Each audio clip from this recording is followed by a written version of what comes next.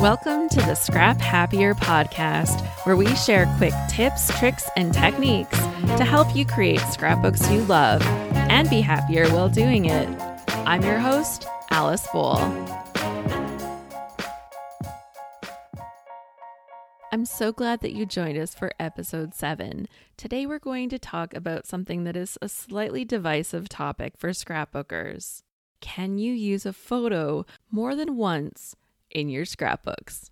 And I'd like to know whether your team, yeah, you bet, or nope, no way, not happening.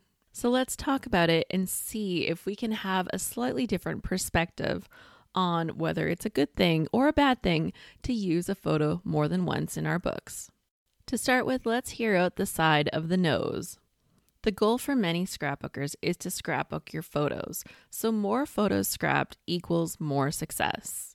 And along that vein, you might be thinking, why would you use a photo that you've already used? That is highly inefficient. These scrapbookers are photo-driven. They're often scrapbooking events and the different activities that are happening in their life.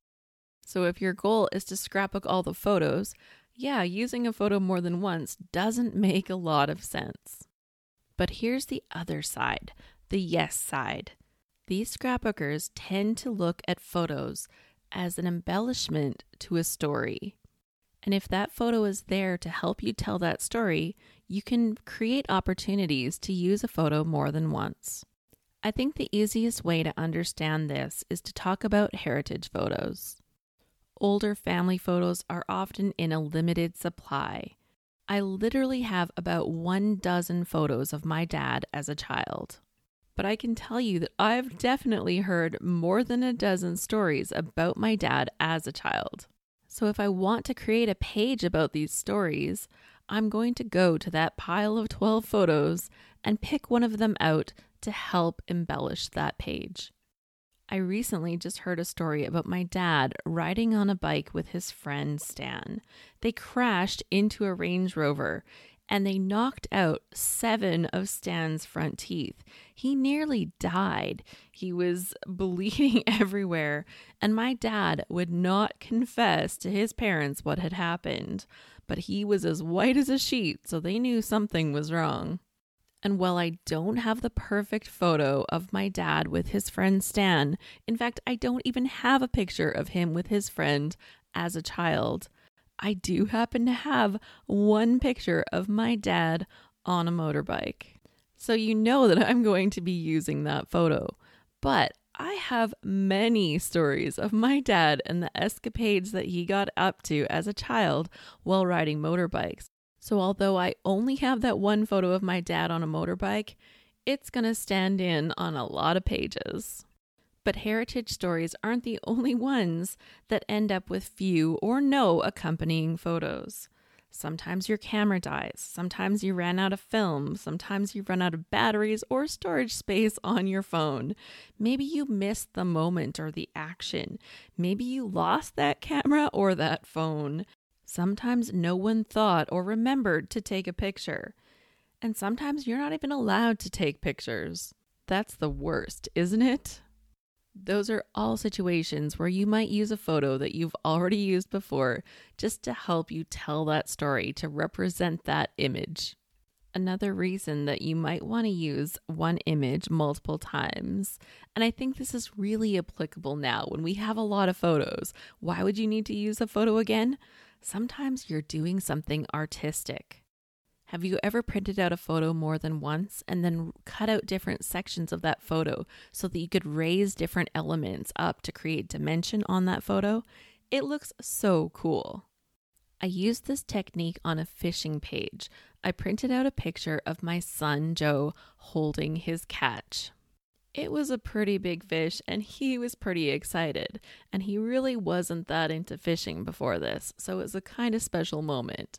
So I printed the picture twice. From the second picture, I only cut out the fish. Then I took that fish and I popped it up on little springs from the first picture. So it kind of wobbles around and moves around as you look at the page. It is awesome. It is hilarious. And it was the coolest way to use 2 copies of the same picture. Or maybe you're going to use the same photo in black and white and in color on the same layout. Recently, during the Scrap Smarter experience, Tashiana Gordon showed us a sample layout where she had used a black and white and color photo, the very same photo, on one page. And people's minds were blown. They're like, I have never thought to do that. 2 years ago, I had the chance to travel to Seattle and I went to the Space Needle with some friends. It was amazing. It was so fun and such a cool place. And I was so inspired. So I took one of my photos of me taking a selfie in front of the Space Needle and I did some cool effects on the photo. I used a pink filter on one of them. I used a yellow filter on one of them. And then I really boosted the colors on the third picture. With a little swash of ink pads behind those pictures, oh my goodness, that layout just pops. I'll share it in the show notes so you can check the show notes, or you can head right over to scraphappy.org/episode 7. And finally, there's one more reason that you might want to use a photo more than once. Maybe you really love it. If you got that rainbow unicorn photo, that magical moment where you have a picture of yourself that you really like, or your kids are actually smiling in the same frame at the same time, then why would you not want to use it? There are so many pages where we don't have that moment of action and we just need that picture to fill in a spot. So this is your perfect chance to use that photo. Maybe once, maybe twice, maybe 3 times, maybe more. And don't let anybody judge you for that, especially yourself. And really, let's think about it for a second. When we take multiple photos at an event and we're putting multiple photos that are basically the same pose on a layout, is that really using different photos? Sure, technically they're different because they were taken 2 or 3 seconds apart or whatever, but if they're showing the same thing, they're really not that different. And somehow we give ourselves permission to do that, and we can do really fun things with it too. I made a page about going bowling, and I created a progression of me winding up and tossing the ball. But really, I don't need 5 pictures of me throwing a ball to understand what bowling is like. So is there actually more value in that?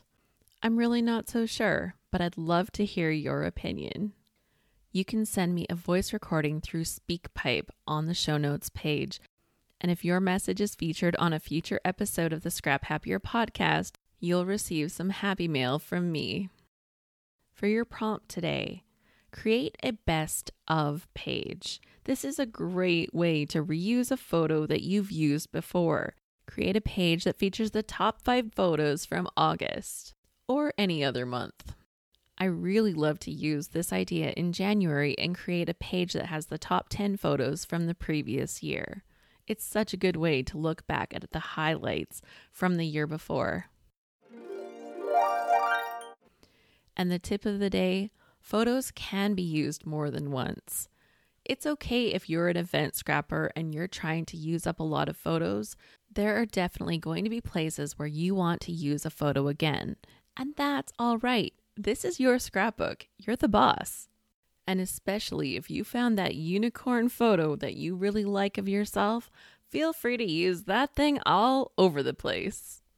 I can't wait to hear what you think about using photos more than once, so please do leave me a SpeakPipe message. It's really quick and really easy, and you have the opportunity to re-record, so you don't have to worry about it being sent off before you have final approval. If you'd like to see the layouts that I discussed today, the bowling page, the Space Needle page, and the Catch of the Day page, I'll have those on the show notes page at scraphappy.org/episode 7. And if you'd like to scrapbook with me, I do a monthly session called Scrapbook Live, and I'd love to have you join me. It's totally free. You just have to sign up for emails, and that link will also be on the episode show notes. Thank you so much for joining me for episode 7 of the Scrap Happier podcast. If you're so inclined, you could leave me a 5-star rating or a review, which really helps other people find this podcast. If you make a layout inspired by today's prompt to create a best of page or maybe a top 5 photos of August, I'd love to see it. So be sure to tag me on Instagram, #ScrapHappierPodcast.